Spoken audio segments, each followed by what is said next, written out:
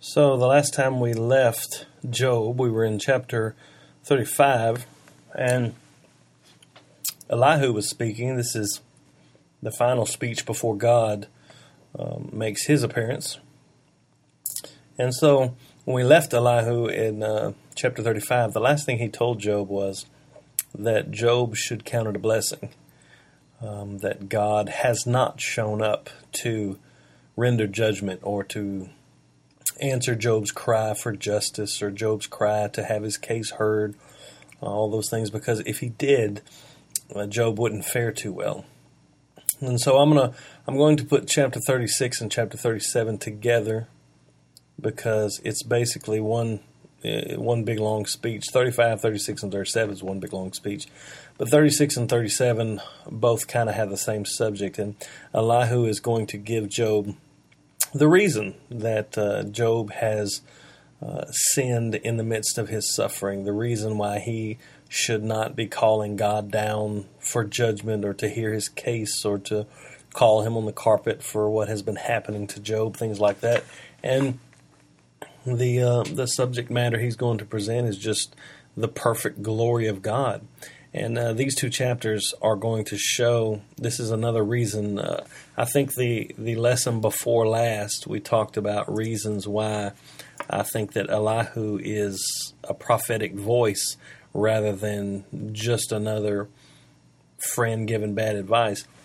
I think we talked about the fact that when the Lord does show up, he rebukes the three friends, and he most certainly rebukes Job, but he doesn't rebuke Elihu for what he has said.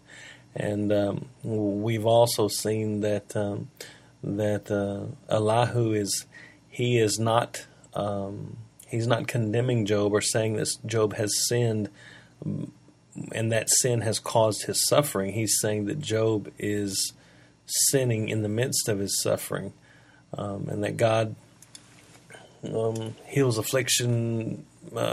He uses affliction to deliver men from their affliction. And so that's another reason. And the third reason is here. We're going to see it.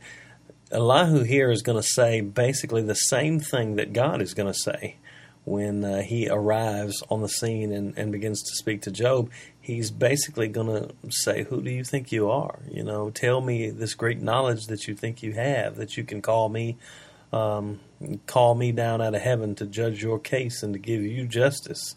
And so this is what Elihu's going to do. And of course, Elihu can't do anything without introducing what he's going to say. So in the first 4 verses, he's going to explain his intentions. He says he's going to speak for God. He's going to show that God is righteous. And he's going to be the prophetic voice that Job needs to hear. And that's what he says. He says, in chapter 36, it says, "And Elihu continued and said, 'Bear with me a little, and I will show you, for I have yet something to say on God's behalf. I will get my knowledge from afar.'" He said, "I'm not going to speak for myself. I'm going to get my knowledge from afar," speaking of God, "and ascribe righteousness to my Maker." He said, I'm going to claim God is righteous. "For truly my words are not false. One who is perfect in knowledge is with you." I don't think he's talking about himself. I think he's talking about the fact that he is a prophetic voice for God. Of course, that can be debated, but we save that for another time. Basically, verses 5 through 15, he is going to speak about God's ways. The whole chapter is about God's ways. God's ways are perfect. God's ways are just. God's ways are righteous. And man does not have the right to question God's ways. That's what we're going to see here.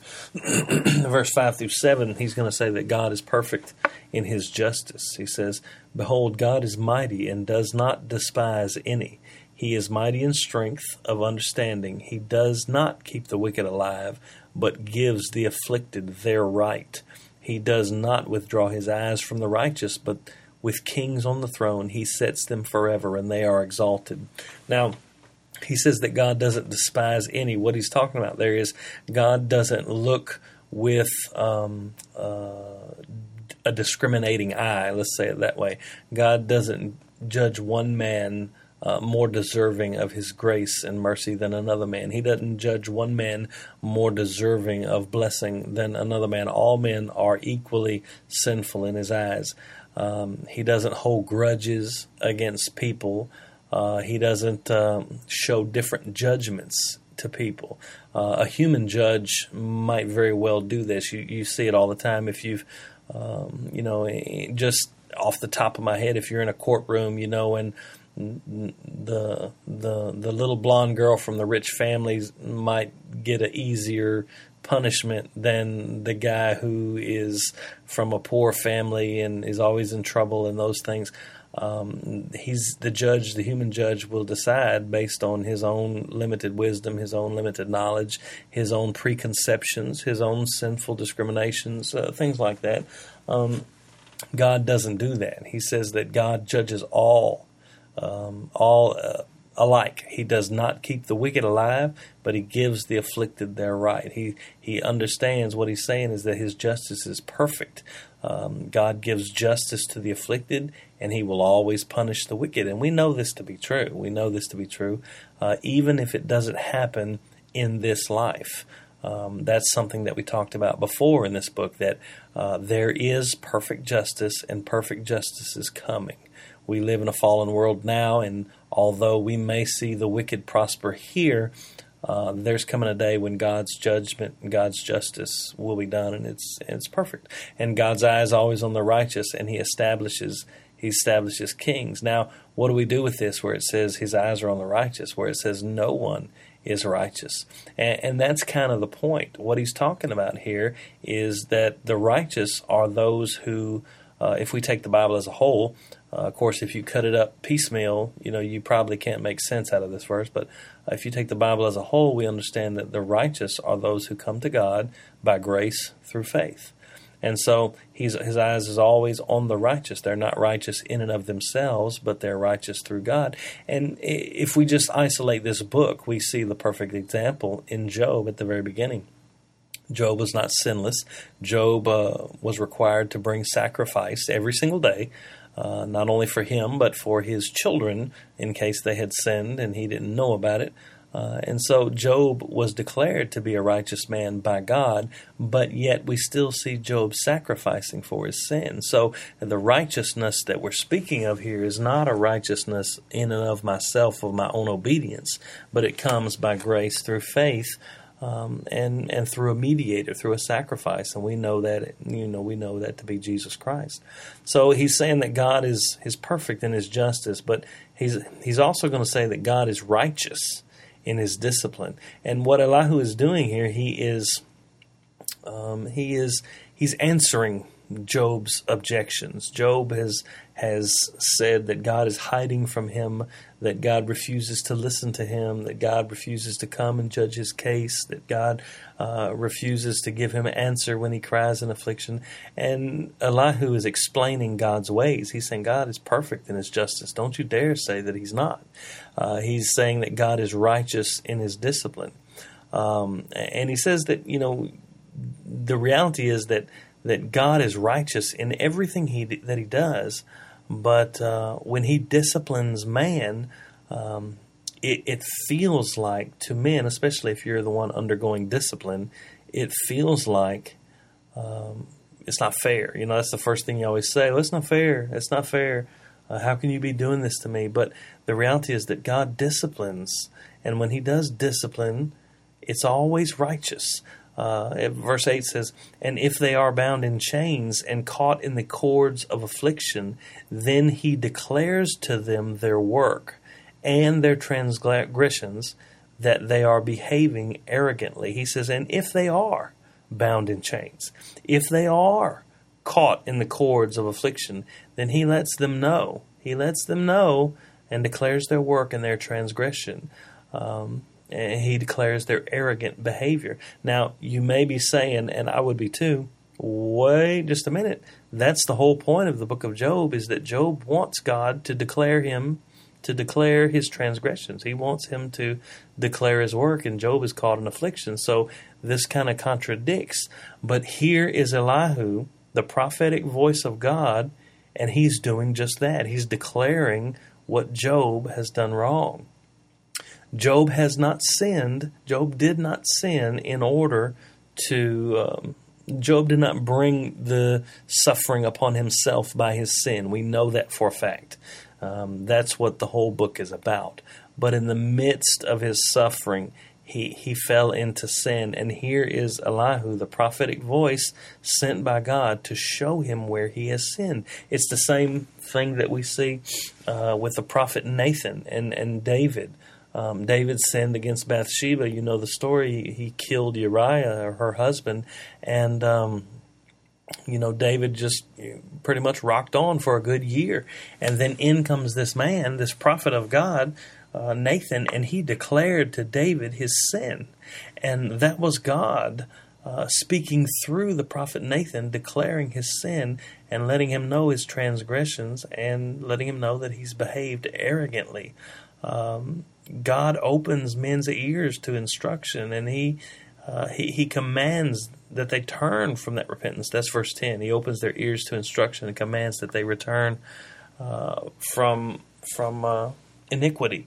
And so what you see here is that Elihu is saying, God is not silent. You have his word. You know who he is. He's spoken to you. You know his attributes. You know that he is not unjust. He is not unrighteous. And the reason that he has been silent so far is because that you have called him on the carpet, so to speak. And so Elihu is here being that prophetic voice that needs to be in Job's ear. And on a side note, a lot of people want God to speak to them and give them information in their own way. They want God to come and, tell them his will or whatever problems going on in your life, whatever solution you need, whatever things that you're pondering over. They want God to drop a big blinking sign down and or make something pop into their brain and give them the right answer. And they want God to reveal himself other than the way that God has revealed himself. And that's by his word. That's by the word of God. Job had intimate knowledge of God and what God required. If he did not, then how would he know to sacrifice? And how would he know when to sacrifice? How would he know why to sacrifice? And so Job understood and had a relationship with God, but in the midst of his suffering, when the suffering went on and on and on, Job demanded a better revelation. Let's say it that way. And people do that the same way today. I see it all the time. I just don't know what God wants me to do here. Well, what does the Word say? Well, I don't know. I haven't really checked. I haven't really prayed and got into His Word and sought for an answer. God has revealed Himself perfectly the way that He has chosen to reveal Himself in His Word. But we often want a better way of instruction, so to speak. And he says, look, God disciplines men, and God reveals what men have done to incur discipline. And that's what Elihu is doing right now, is revealing to Job what he's done to incur discipline. Verse 11 shows, what men must do to respond. He says, verse 11 says, if they listen and serve him, they complete their days in prosperity, in their years in pleasantness. Now, does this mean that they're going to have lots of money and a Rolls Royce if they'll just listen and serve him? No.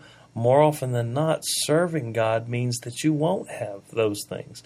Serving God means that you give up the play pretties of the world, and you don't seek after the notoriety and the fame and the money and the things that bring happiness in this world, but you will complete your days in prosperity and your years in pleasantness as you know the Lord and grow in Him and the joy that comes with knowing Him.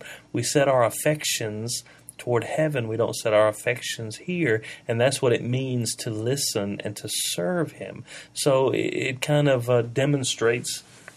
I can see another objection of saying, well, isn't Elihu just saying the same thing that the friends were saying? No, I don't think he is, because he's talking about listening and serving God turning from not some secret sin that Job must have squirreled away that, not even he knows about, not some unknown sin that God and all of a sudden has changed his mind and brought suffering upon Job. This is something that's well known to Job. He has started to address God in a high-handed manner, and that's not some secret sin that God has suddenly changed his mind about and is not going to include in the sacrifices that Job offers. So Elihu's message is very different than the message that the three friends give. And of course, verse 12, he gives the opposite. He says, "But if they will not listen, they perish by the sword, and they die without knowledge." And what he's showing is that God's discipline is it's going to reveal what's inside the heart of man.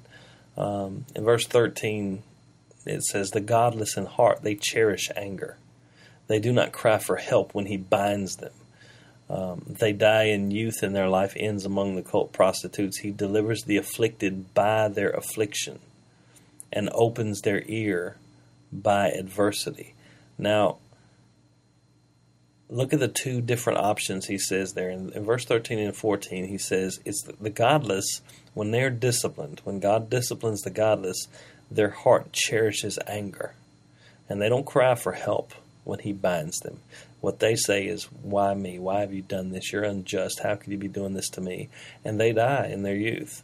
And their life ends among, when it says the cult prostitutes, but what it's talking about is their life ends in idolatry. It ends in sin. It ends in, they fall away from knowing the Lord.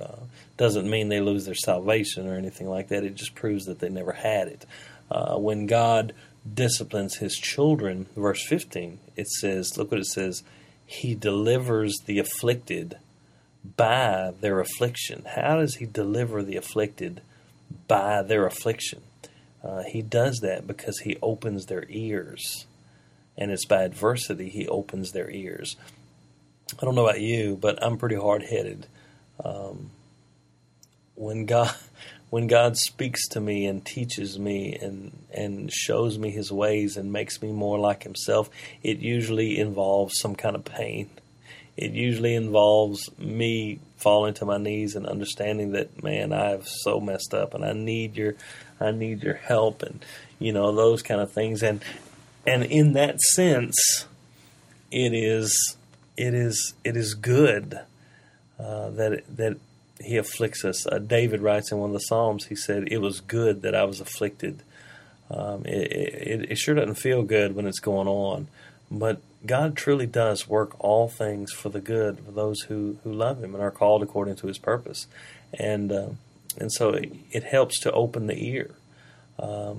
We want to hear from God, but most of the time our sinful flesh is in the way. Most of the time our pride's in the way. Most of the time our junk is in the way. And it takes adversity. It takes affliction sometimes for God to open our ears. But you see that the discipline, it doesn't cause, the discipline comes and it doesn't cause the person to change. It reveals what's there. It reveals the heart. And this is what we're going to see at the end of Job. Job is going to be one of the ones whose ears are opened, and he is delivered from affliction by his affliction, because at the end of the book, Job is going to repent. He's going to repent profusely. But it says here, it says, when men are disciplined, you got two types. You got godless, and you got those that are righteous, those that are, trusting God by faith. It says that the godless ones, when they're disciplined, they cherish anger in their heart. And they refuse to repent. They refuse to call upon God when he binds them. And their end is going to be meted out exactly what they desire. They're going to die in the sin that they so desire. But when God's children are disciplined, It says he opens their ears by that adversity. The same adversity that opens the ears in the child of God, it causes anger in the heart of the godless. And that's what's going on here. Job is being disciplined at this point to understand that he is sinning against God in the midst of his suffering. Now, we're past talking about why he is suffering. We're past talking about that. So understand that when we're talking about Job being disciplined, we're not talking about the suffering that he is undergoing is not discipline for a sin that he committed. But the silence of God in the face of his suffering is the affliction that Job can't stand. It's the silence of God that has pricked Job's ears to lead him out of adversity. I don't know if I'm making my point very clear, but when Job started suffering, he handled it really well. I mean, he did great. He refused to curse God. He stuck to his faith. He trusted in that God was doing right, and that all things were working out, and that God had a plan, God had a purpose. He did great. But the more that the friends talked to him, the more that they called upon him, the more that they challenged him, the more and more he started calling out for God to come and vindicate him. The more and more he started calling out for God to come and hear his case, to come and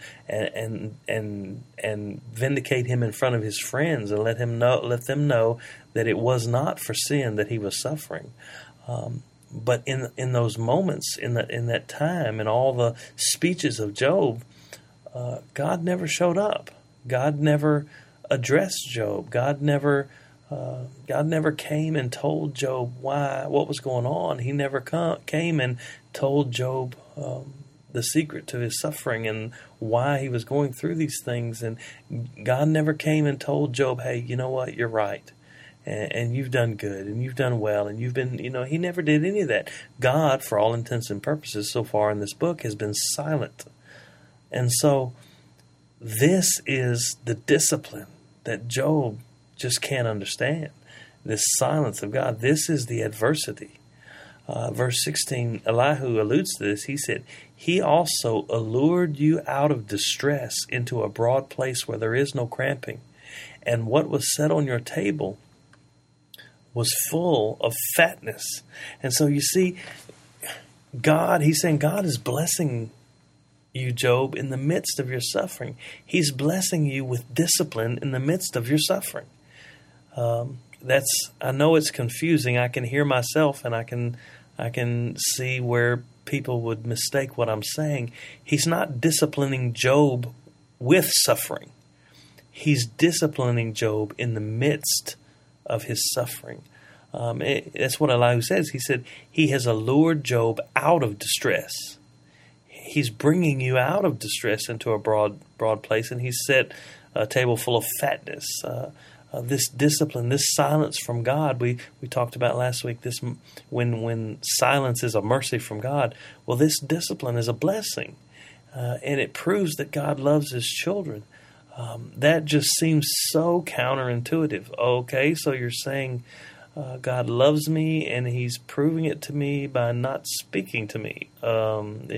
It just doesn't add up. But God is speaking to Job through the prophet Elihu, and as soon as Elihu closes his mouth at the end of this speech, God Himself is going to show up, and He's going to speak to Job.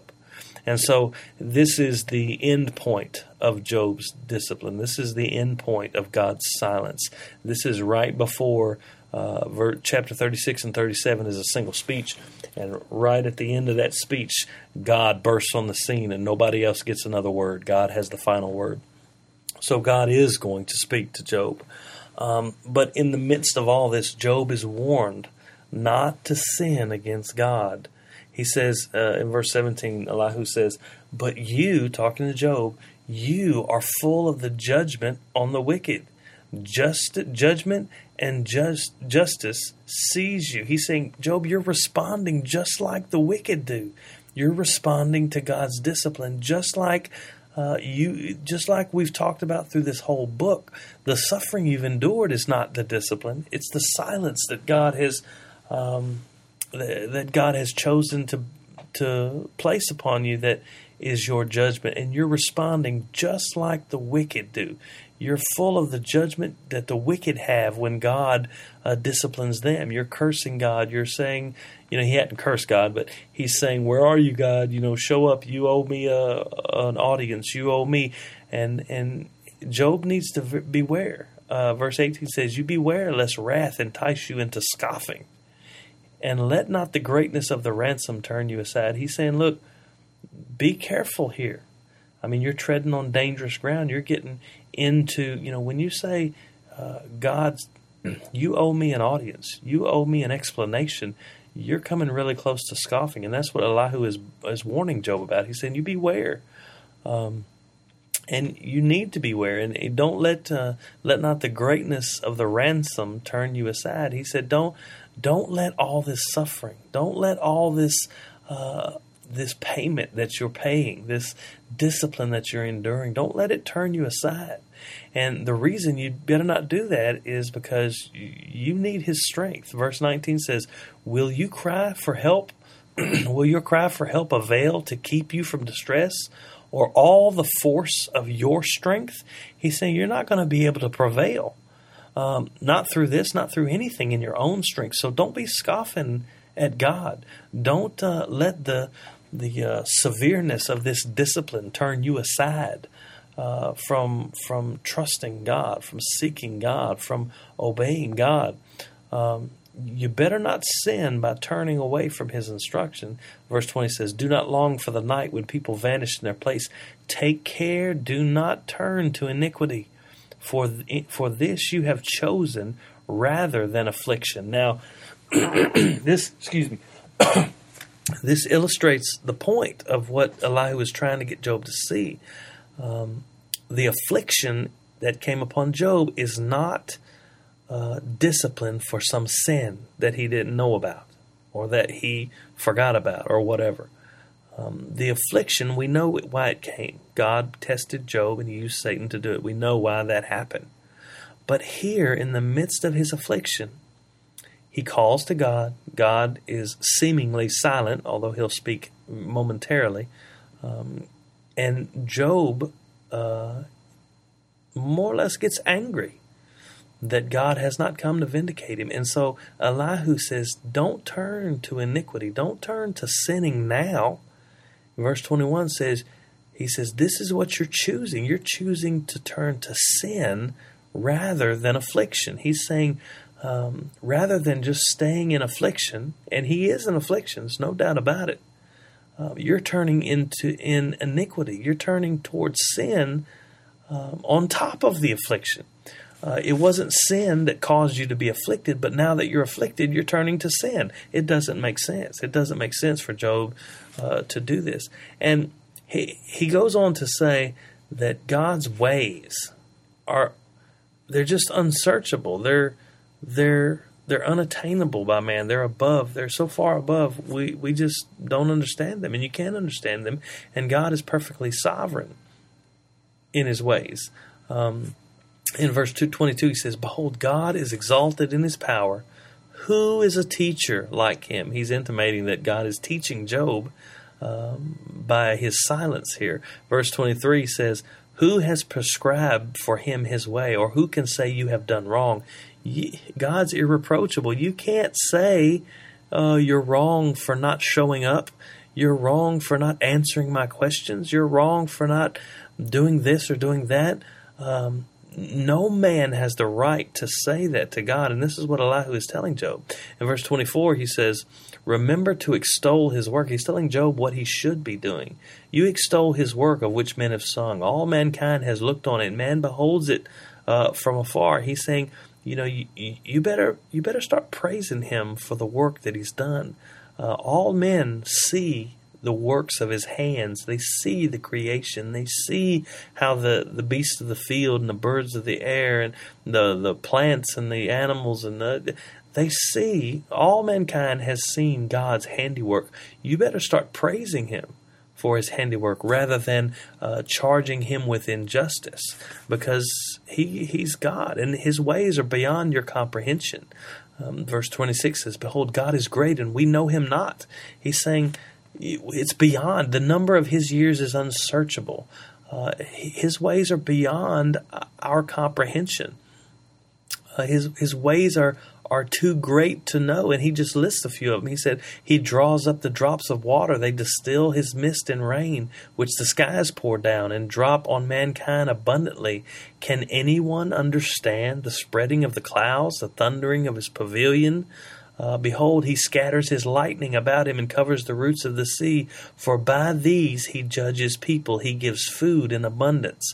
Now, listen to what he's saying. All those things were natural phenomenon that God controls. He draws up the drops of water and then provides rain. In the skies, they pour down and drop on mankind abundantly. Verse 28, he makes it rain upon man. And it says, we don't understand the spreading of the clouds and the thunderings of his pavilions. He scatters the lightning, and these things he does. But in his ways, there are some men who are benefited by his ways and some men who are judged by his ways. God uses his means to do his will. That's what he's saying. He's saying you can't say that you understand what God is doing, or that you know better that what God is doing, or that you can charge God with injustice because you have no idea what's going on. He said God controls all the rain, the lightnings, the thunders, all those things, and he uses those things according to his will. It says, 31, for by these, what are these? These are the thunderings and the lightnings and the rain. By these he judges peoples. And also, in that same verse, by these he gives food in abundance. The same rain, the same storm that blew the house down, that killed your children, Job, provided rain for the farmer's crops who lived, miles down the road. You can't say that because suffering has come upon me and God has not given me a satisfactory explanation as to why, that I can charge him with injustice, because God uses all his means. He uses the creation to do his will. He uses his power to judge men. He uses his same power to provide for men. The same act that judges also provides. And God's in control of all things. Verse 32 says, he covers his hands with the lightning and commands it to strike the mark. It crashes, declaring his presence. The cattle also declare that he rises. Even the animals know that God is in control. And it's strange in verse 32.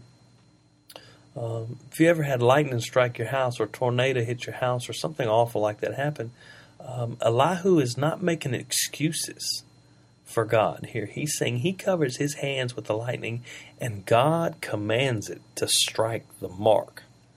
God commands the lightning. God commands when the lightning strikes and where the lightning strikes. And so Elihu's not making excuses. He's saying God's sovereign, and God's going to do what God decides to do. And you are, not only are you wrong to call him out and say you owe me an explanation, but you're wrong to be angry with God and to call God unjust when he doesn't readily provide you with an explanation. That's Elihu's claim. And it's basically going to be the same thing that God claims when he shows up in verse 38. God is basically going to spend the whole time saying, Job, who do you think you are? Where were you when I made these things? Where were you? And so chapter 37, I'm going to go through 37 really quick because there's a lot there, but basically Elihu is just continuing to show God's sovereignty in his ways. Verses 1 through 20 basically says the same thing. Says that God works as he sees fit for blessing, or for judgment. It says, at this also my heart trembles and leaps out of its place. Keep listening to the thunder of his voice and the rumbling that comes from his mouth. Under the whole heaven he lets it go, and the lightning to the corners of the earth. After his voice roars, he thunders with his majestic voice, and he does not restrain the lightnings when his voice is heard. God thunders wondrously with his voice. He does great things that we cannot comprehend. And it goes on to say that he controls the snow. He controls, the beasts and to go to their lairs. He controls the whirlwinds. He controls the ice. He controls the thick clouds. It says, verse 12 says, they turn around and around by his guidance to accomplish all that he commands them on the face of the whole earth. He's magnifying God here in this long chapter. It would do well for you just to go through it and read it. And starting in verse 14, he addresses Job personally and says, Job, you shouldn't think that you can possibly understand the wondrous works of God or how he works. You have no right to call him unjust for not coming and hearing your case. Verse 14 says, hear this, O Job, stop and consider the wondrous works of God. Do you know how God lays his command upon them and causes the lightning of his cloud to shine? Do you know the balancings of the clouds, the wondrous works of him who is perfect in knowledge? You whose garments are hot when the earth is still because of the south wind. He says, you're affected by these things. How could you know how God does them? Can you, like him, spread out the skies? Here Elihu is saying almost verbatim what God is going to say. He's going to say, do you know how I created? Are you able to count the stars? Are you able to? He's basically saying that, who do you think you are, Job? And verse 21 through 24, the final parts of chapter 37, basically Elihu ends his speech by saying God is working for his own purpose. He's not working for your purpose. Job is basically throwing a fit because God hadn't shown up to answer his questions and shown up to vindicate him. And it says, verse 21, God works for his own glory. 21-22 say, and now no one looks on the light when it is bright in the skies, when the wind has passed and cleared them. Out of the north comes golden splendor, and it says God is clothed with awesome majesty. It's saying, when the light comes, bright skies, the wind comes and clears them, the north looks beautiful, sunset, golden splendor. He says, you need to understand God's working for his own will, not for your will. He doesn't do things so you will be pleased. And he works not only for his own glory, but he also works according to his own nature. Verse 23 says, the Almighty, we cannot find him. He is great in power. Justice and abundant righteousness he will not violate. Therefore men fear him. He does not regard any who are wise in their own conceit. He's saying God works for his will, but God also works according to his perfect nature. Job cannot say that God is unrighteous, or God is unjust, or God is deceitful, or playing a game with him, because he will not show up and answer Job's inquiry. He will not show up and vindicate Job. He will not show up and hear Job's case. He cannot say God is unjust, because God will not and cannot work against his own nature. God by nature is righteous. God by nature is just, and therefore anything that God does is just and righteous. And just because we don't understand it, just because Job hasn't got all the facts in yet, he cannot lay charges against God. And the next thing we're going to see is that God is going to show up, and he's going to prove what Elihu has said. He's going to prove it to be true.